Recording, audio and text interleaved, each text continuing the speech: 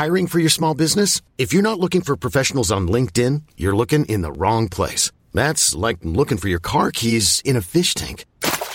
LinkedIn helps you hire professionals you can't find anywhere else, even those who aren't actively searching for a new job but might be open to the perfect role. In a given month, over 70% of LinkedIn users don't even visit other leading job sites. So start looking in the right place. With LinkedIn, you can hire professionals like a professional. Post your free job on linkedin.com/achieve today. A lot can happen in the next 3 years. Like a chatbot may be your new best friend. But what won't change? Needing health insurance. United Healthcare Tri-Term Medical Plans are available for these changing times. Underwritten by Golden Rule Insurance Company, they offer budget-friendly, flexible coverage for people who are in between jobs or missed open enrollment. The plans last nearly 3 years in some states, with access to a nationwide network of doctors and hospitals. So for whatever tomorrow brings, United Healthcare Tri-Term Medical Plans may be for you. Learn more at uh1.com. Millions of people have lost weight with personalized plans from Noom. Like Evan, who can't stand salads and still lost 50 pounds. Salads generally for most people are the easy button, right? For me, that wasn't an option. I never really was a salad guy. That's just not who I am. But Noom worked for me. Get your personalized plan today at Noom.com. Real Noom user compensated to provide their story. In 4 weeks, the typical Noom user can expect to lose 1 to 2 pounds per week. Individual results may vary.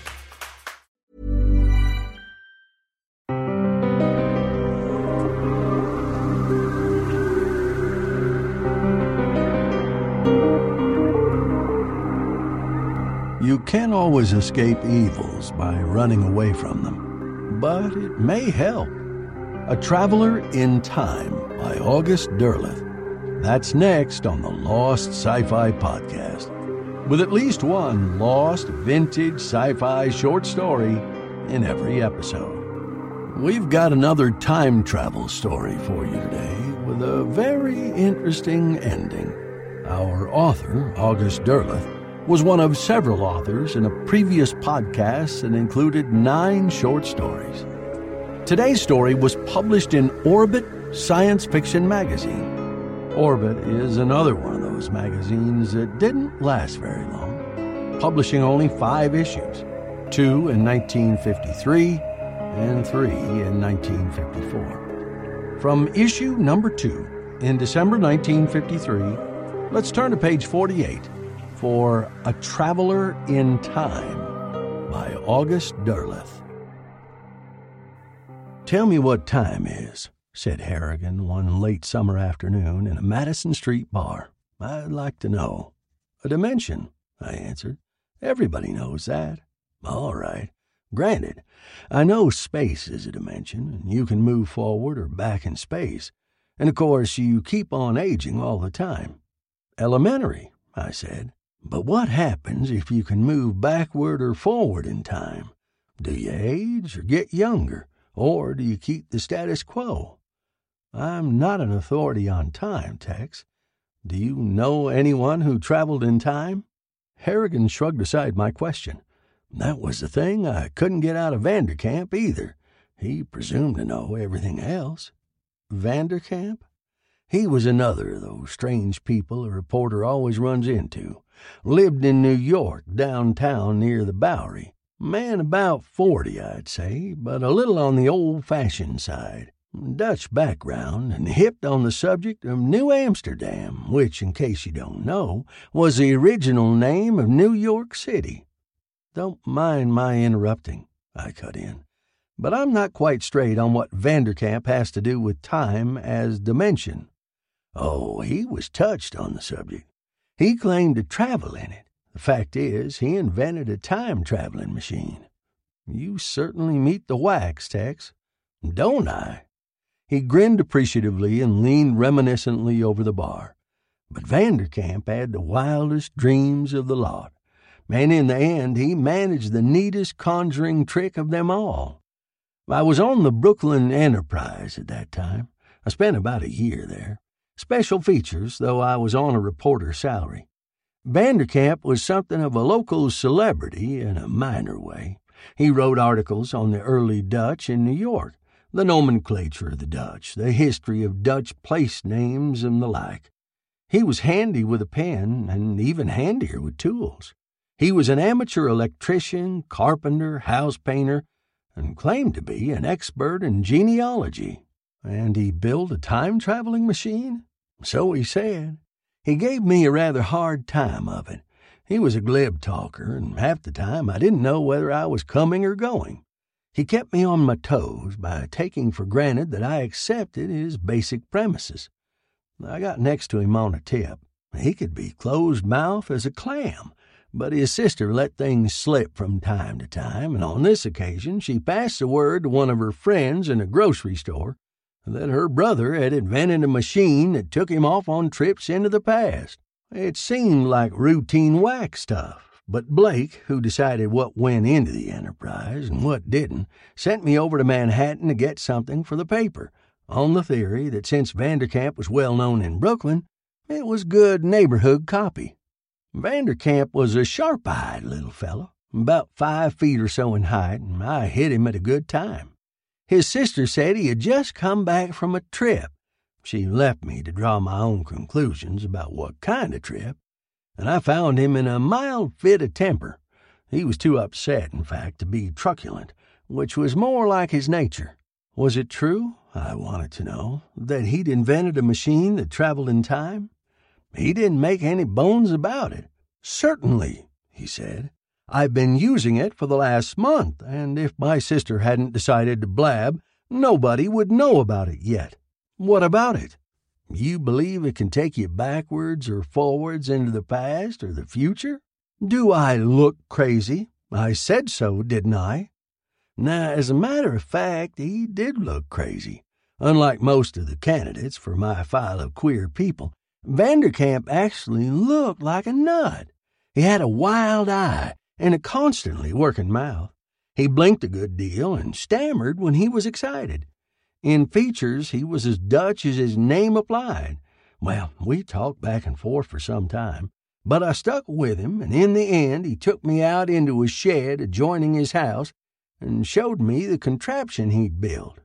It looked like a top. The first thing I thought of was Brick Bradford, and before I could catch myself, I'd asked, "Is that pure Brick Bradford?" He didn't turn a hair. "Not by a long shot," he answered. "H.G. Wells was there first. I owe it to Wells." "I see," I said.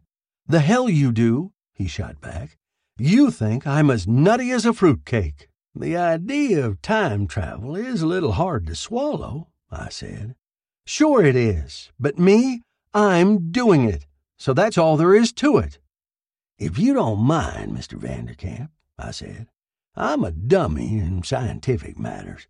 I have all I can do to tell a nut from a bolt." "That I believe," he said. "So how do you time travel?" "Look," he said, "time is a dimension like space. You can go up or down this ruler." He snatched a steel ruler and waved it in front of me. "From any given point. But you move. In the dimension of time, you only seem to move. You stand still, time moves. Do you get it?" I had to confess that I didn't. He tried again with obviously strained patience. Judging by what I could gather from what he said, it was possible for him, so he believed, to get into his machine, twirl a few knobs, push a few buttons, relax for any given period, and end up just where he liked, back in the past or ahead in the future. But wherever he ended up, he was still in this same spot. In other words, whether he was back in 1492 or ahead in 2092, the place he got out of his time machine was still his present address. It was beyond me, frankly, but I figured that as long as he was a little touched, it wouldn't do any harm to humor him. I intimated that I understood and asked him where he'd been last. His face fell, his brow clouded, and he said, "I've been ahead 30 years. He shook his head angrily. "What a time! I'll be 70, and you won't even be that, Mr. Harrigan. But we'll be in the middle of the worst atomic war you ever dreamed about." Now, this was before Hiroshima, quite a bit. I didn't know what he was talking about. But it gives me a queer feeling now and then when I think of what he said, especially since it's still short of 30 years since that time. "It's no time to be living here," he went on. "Direct hits on the entire area. What would you do?" "I'd get out," I said. "That's what I thought," he said. "But that kind of warfare carries a long way. A long way. And I'm a man who loves his comforts reasonably. I don't intend to set up housekeeping in equatorial Africa or the forests of Brazil." "What do you see 30 years from now, Mr. Vanderkamp?" I asked him. "Everything blown to hell," he answered. "Not a building in all Manhattan." He leered and added, "And everybody who will be living here at that time will be scattered into the atmosphere in fragments no bigger than an amoeba." "You fill me with anticipation," I said. So I went back to my desk and wrote the story. You could guess what kind it had to be. Time travel is possible, says amateur scientist. That kind of thing. You can see it every week in large doses in the feature sections of some of the biggest chain papers. It went over like an average feature about life on the moon or prehistoric animals surviving in remote mountain valleys or what have you. Just what Vanderkamp went back to after I left, I don't know. But I have an idea that he gave his sister a devil of a time. Vanderkamp stalked into the house and confronted his sister. "You see, Julie, a reporter. Can't you learn to hold your tongue?" She threw him a scornful glance. "What difference does it make?" she cried. "You're gone all the time. Maybe I'll take you along sometime. Just wait. Wait. Wait. That's all I've been doing since I was 10 years old. I've been waiting on you. Oh, the hell with it." He turned on his heel and left the house. She followed him to the door and shouted after him, "Where are you going now?" "To New Amsterdam for a little peace and quiet," he said testily. He threw open the thick-walled door of his time machine and pulled it shut behind him. He sat down before the controls and began to chart his course for 1650. If his calculations were correct, he would shortly find himself in the vicinity of that sturdy, if autocratic, first citizen of the Dutch colony of New Amsterdam, Peter Stuyvesant, as well as Governor Stuyvesant's friend and neighbor, Heinrich Vanderkamp. He gave not even a figurative glance over his shoulder before he started out. When he emerged at last from his machine, he was in what appeared to be the backyard of a modest residence on a street which, though he did not know it, he suspected might be the Bowery. At the moment of his emergence, a tall, angular woman stood viewing him, open-mouthed and aghast, from the wooden stoop at the back door of her home. He looked at her in astonishment himself. The resemblance to his sister Julie was uncanny. With only the slightest hesitation, he addressed her in fluent Dutch. "Pray do not be disturbed, young lady." "A fine way for a gentleman to call," she exclaimed, in a voice considerably more forceful than her appearance. "I suppose my father sent you. And where did you get that outlandish costume?" "I bought it," he answered, truthfully enough. "A likely tale," she said. "And if my father sent you, just go back and tell him I'm satisfied the way I am. No woman needs a man to manage her." "I don't have the honor of your father's acquaintance," he answered. She gazed at him suspiciously from narrowed eyes. "Everyone in New Amsterdam knows Henrik von Trump. He's as unloved as yonder bumblebee. Stand where you are and say whence you came." "I am a visitor in New Amsterdam," he said, standing obediently still. "I confess I don't know my way about very well, and I chose to stop at this attractive home." "I know it's attractive," she said tartly, "and it's plain to see you're a stranger here, or you'd never be wearing such clothes. Or is it the fashion where you come from?" She gave him no opportunity to answer, but added, after a moment of indecision, "Well, you look respectable enough, though much like my rascally cousin Peter Vanderkamp. Do you know him?" "No." "Well, no matter. He's much older than you, near 40 blessed years. You're no more than 20, I don't doubt." Involuntarily, Vanderkamp put his hand to his cheek and smiled as he felt its smooth roundness. "You may be right at that," he said cryptically. "You might as well come in," she said grudgingly. "What with the traffic on the road outside, the Indians, and people who come in such flighty vehicles as yours, I might as well live in the heart of the colony." He looked around. "And still," he said, "it is a pleasant spot, peaceful, comfortable. I'm sure a man could live out his days here in contentment." "Oh, could he?" she said belligerently. "And where would I be while this went on?" He gazed at her beetling nose, her jutting chin. "A good question," he muttered thoughtfully. He followed her into the house. It was a treasury of antiquities, filling him with delight. Miss Anna Van Tromp offered him a cup of milk, which he accepted, thanking her profusely. She talked volubly, eyeing him all the while with the utmost curiosity, and he gathered presently that her father had made several attempts to marry her off, disapproving of her solitary residence so far from the center of the city, but she had frowned upon one and all of the suitors he had encouraged to call on her. She was undeniably impressive, almost formidable, he conceded privately, with a touch of the shrew and harridan. Life with Miss Anna Van Tromp would not be easy, he reflected. But then life with his sister Julie was not easy either. Miss Anna, however, had not to face atomic warfare. All she had to look forward to in 14 years was surrender to the besieging British, which she would have no trouble in surviving. He settled down to his ingratiating best and succeeded in making a most favorable impression on Miss Anna Van Tromp before at last he took his leave, carrying with him a fine hand-wrought bowl with which the lady had presented him. He had a hunch he might come back. Of all the times he had visited since finishing the machine, he knew that old New Amsterdam in the 1650s was the one period most likely to keep him contented, provided Miss Van Tromp didn't turn out to be a nuisance. So he took careful note of the set of his controls, jotting them down so that he would not be likely to forget them. It was late when he found himself back in his own time. His sister was waiting up for him. 2 o'clock in the morning, she screamed at him.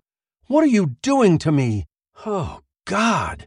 Why didn't I marry when I had the chance, instead of throwing away my life on a worthless brother?" "Why don't you? It's not too late," he sighed wearily. "How can you say that?" she snapped bitterly.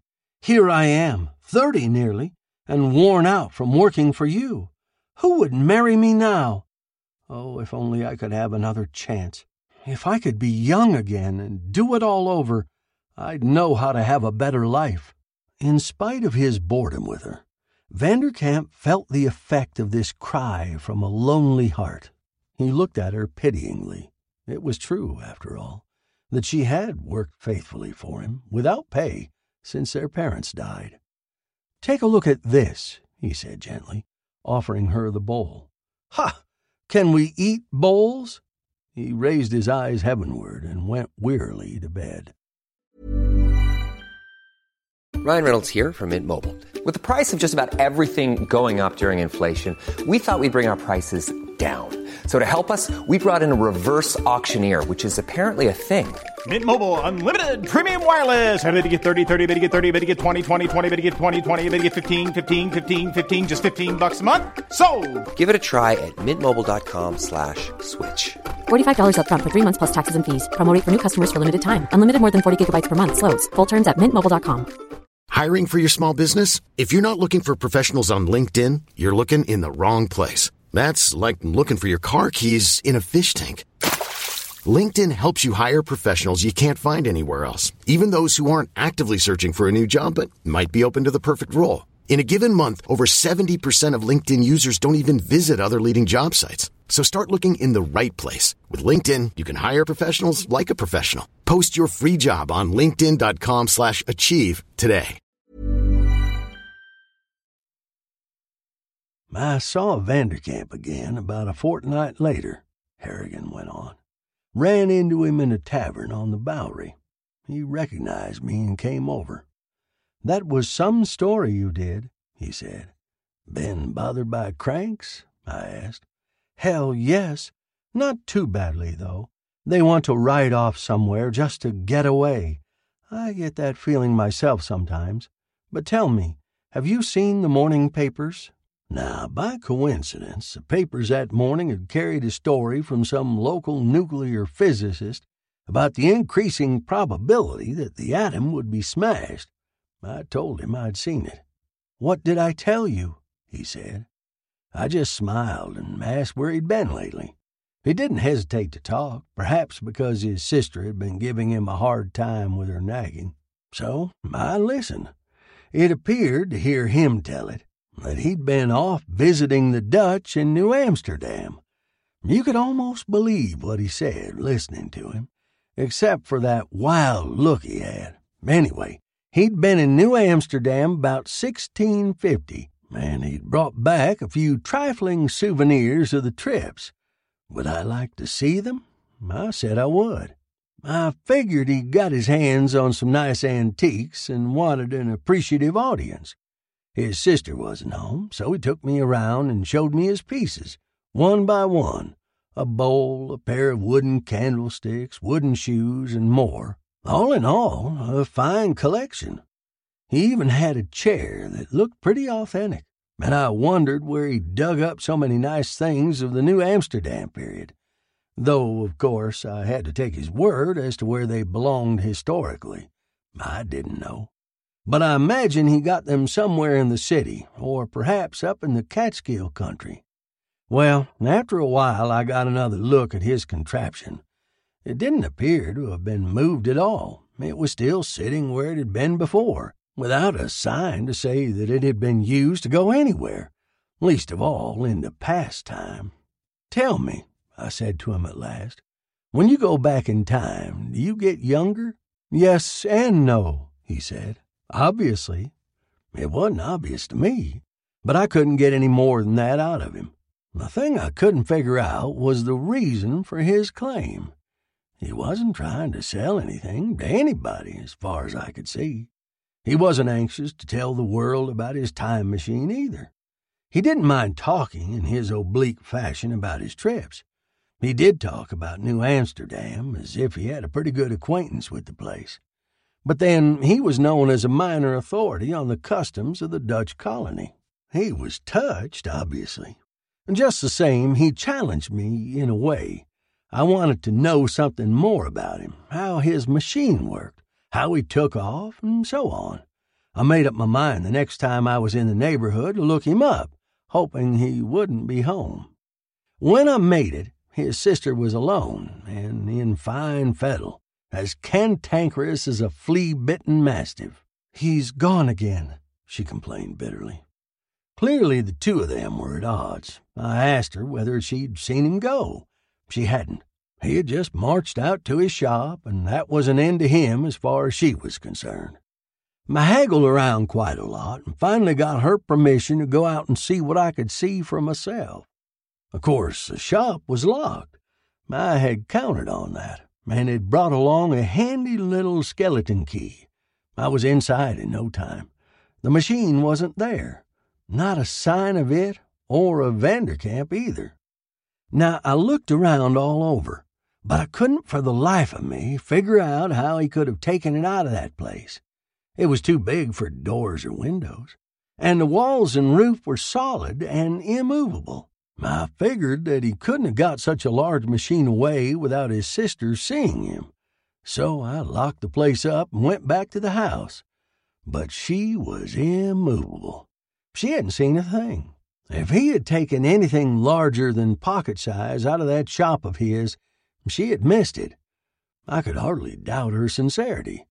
There was nothing to be had from that source, so I had no alternative but to wait for him another time. Anna Van Trump, considerably chastened, watched her strange suitor. She looked upon all men as suitors, without exception, for so her father had conditioned her to do, as he reached into his sack and brought out another wonder. "Now this," said Vanderkamp, "is an alarm clock. You wind it up like this, you see? Set it, and off it goes. Listen to it ring. That will wake you up in the morning." "More magic," she cried doubtfully. No, he explained patiently. "It is an everyday thing in my country. Perhaps someday you would like to join me in a little visit there, Anna?"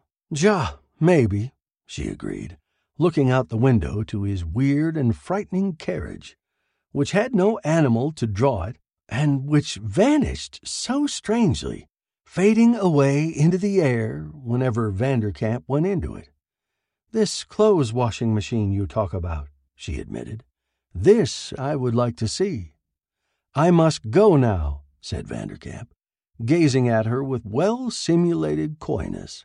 "I'll leave these things here with you, and I'll just take along that bench over there." Ja, said Anna, blushing. 6 of one and half a dozen of the other," muttered Vanderkamp, comparing Anna with his sister. He got into his time machine and set out for home in the 20th century. There was some reluctance in his going. Here all was somnolent peace and quiet, despite the rigors of living. In his own time there were wars and turmoil and the ultimate threat of the greatest war of all. New Amsterdam had one drawback, however, the presence of Anna Van Trump. She had grown fond of him, undeniably, perhaps because he was so much more interested in her circumstances than in herself. What was a man to do? Julie at one end, Anna at the other. But even getting rid of Julie would not allow him to escape the warfare to come.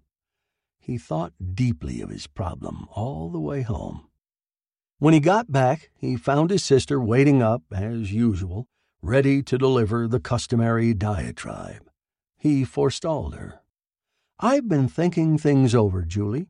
I believe you'd be much happier if you were living with Brother Carl. I'll give you as much money as you need, and you can pack your things, and I'll take you down to Louisiana." "Take me?" she exclaimed. "How? In that crazy contraption of yours?" "Precisely." "Oh, no," she said. "You don't get me into that machine. How do I know what it will do to me? It's a time machine, isn't it? It might make an old hag of me, or a baby." "You said that you wanted to be young again, didn't you?" he said softly. "You said you'd like another chance."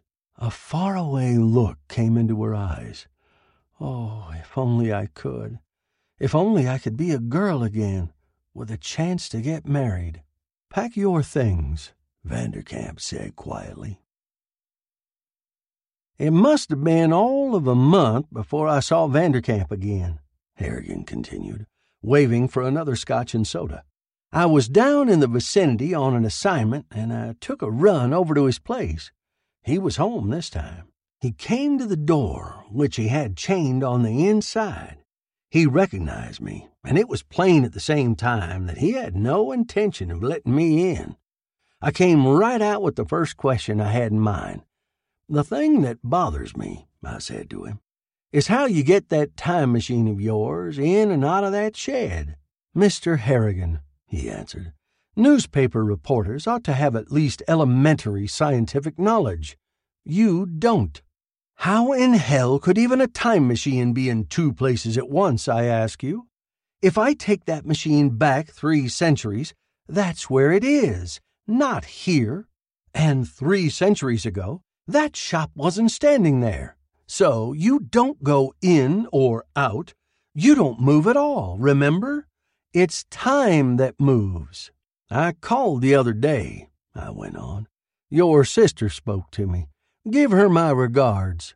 "My sister's left me," he said shortly, "to stew, as you might say, in my own time machine." "Really?" I said. "Just what do you have in mind to do next?" "Let me ask you something, Mr. Harrigan," he answered. "Would you sit around here waiting for an atomic war if you could get away?" "Certainly not," I answered. "Well, then, I don't intend to either." All this while he was standing at the door, refusing to open it any wider or to let me in. He was making it pretty plain that there wasn't much he had to say to me, and he seemed to be in a hurry. "Remember me to the inquiring public 30 years hence, Mr. Harrigan," he said at last, and closed the door. That was the last I saw of him. Harrigan finished his scotch and soda appreciatively and looked around for the bartender. "Did he take off then?" I asked. "Like a rocket," said Harrigan. "Queerest thing was that there wasn't a trace of him. The machine was gone, too, the same way as the last time, without a disturbance in the shop. He and his machine had simply vanished off the face of the earth and were never heard from again. Matter of fact, though," Harrigan went on thoughtfully, "Vanderkamp's disappearance wasn't the really queer angle on the pitch. The other thing broke in the papers a week after he left. The neighbors got pretty worked up about it. They called the police to tell them that Vanderkamp's sister Julie was back, only she was off her nut. Man, a good deal changed in appearance, too.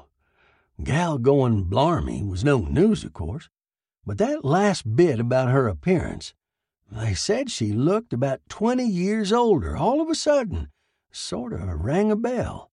So I went over there. It was Julie, all right. At least she looked a hell of a lot like Julie had when I last saw her, provided you could grant that a woman could age 20 years in the few weeks it had been. And she was off her rocker, sure enough, or hysterical, or at least madder'n a wet hen. She made out like she couldn't speak a word of English, and they finally had to get an interpreter to understand her. She wouldn't speak anything but Dutch, and an old-fashioned kind, too. She made a lot of extravagant claims and kept insisting that she would bring the whole matter up in a complaint before Governor Stuyvesant. Said she wasn't Julie Vanderkamp, by God, but was named Anna Van Tromp, which is an old Dutch name thereabouts, and claimed that she had been abducted from her home on the Bowery. We pointed out the 3rd Avenue L and told her that was the Bowery, but she just sniffed and looked at us as though we were crazy. I toyed with my drink. "You mean you actually listened to the poor girl's story?" I asked. "Sure," Harrigan said. "Maybe she was as crazy as a bedbug, but I've listened to wackier stories from supposedly sane people. Sure, I listened to her." He paused thoughtfully for a moment, then went on. "She claimed that this feller Vanderkamp had come to her house and filled her with a lot of guff about the wonderful country he lived in, and how she ought to let him take her to see it. Apparently, he waxed especially eloquent about an automatic washing machine and dryer, and that had fascinated her for some reason. Then, she said, he'd brought a 10-year-old girl along, though where in the world old Vanderkamp could have picked up a tot like that is beyond me, and the kid had added her blandishments to the plot. Between them, they had managed to lure her into the old guy's machine. From what she said, it was obviously the time machine she was talking about.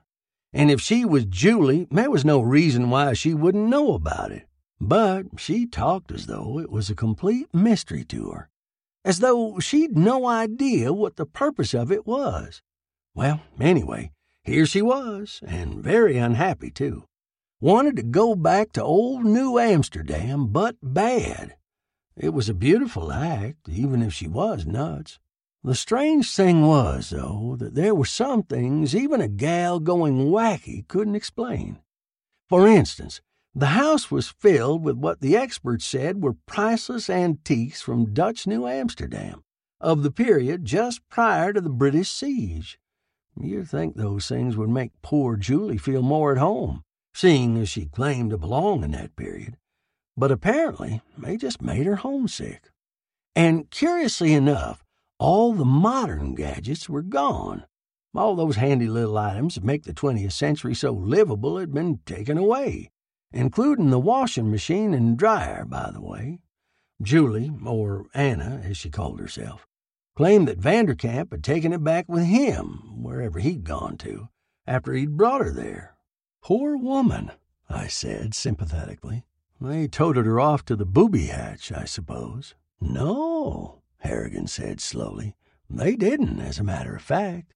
Since she was harmless, they let her stay in the house a while, which was a mistake, it seems. Of course, she wasn't from the 17th century. That's impossible. All the same, he broke off abruptly and stared moodily into his glass. "What happened to her?" I asked. "She was found one morning about 2 weeks after she got there," he said. "Dead, electrocuted. It seems she stuck her finger into a light socket while standing in a bathtub full of water. An accident, obviously. As the medical examiner said, it was an accident any 6-year-old child would have known enough about electricity to avoid. That is," Harrigan added, "a 20th century child." Tomorrow on the Lost Sci-Fi Podcast, intelligent parents readily understand why they must not try to educate and train their children. Robots do it much better. They do not confuse them with complexes or emotions or petty impulses. Even tired old Ed Doyle can tell you that much. Progeny by Philip K. Dick. That's tomorrow on the Lost Sci-Fi Podcast.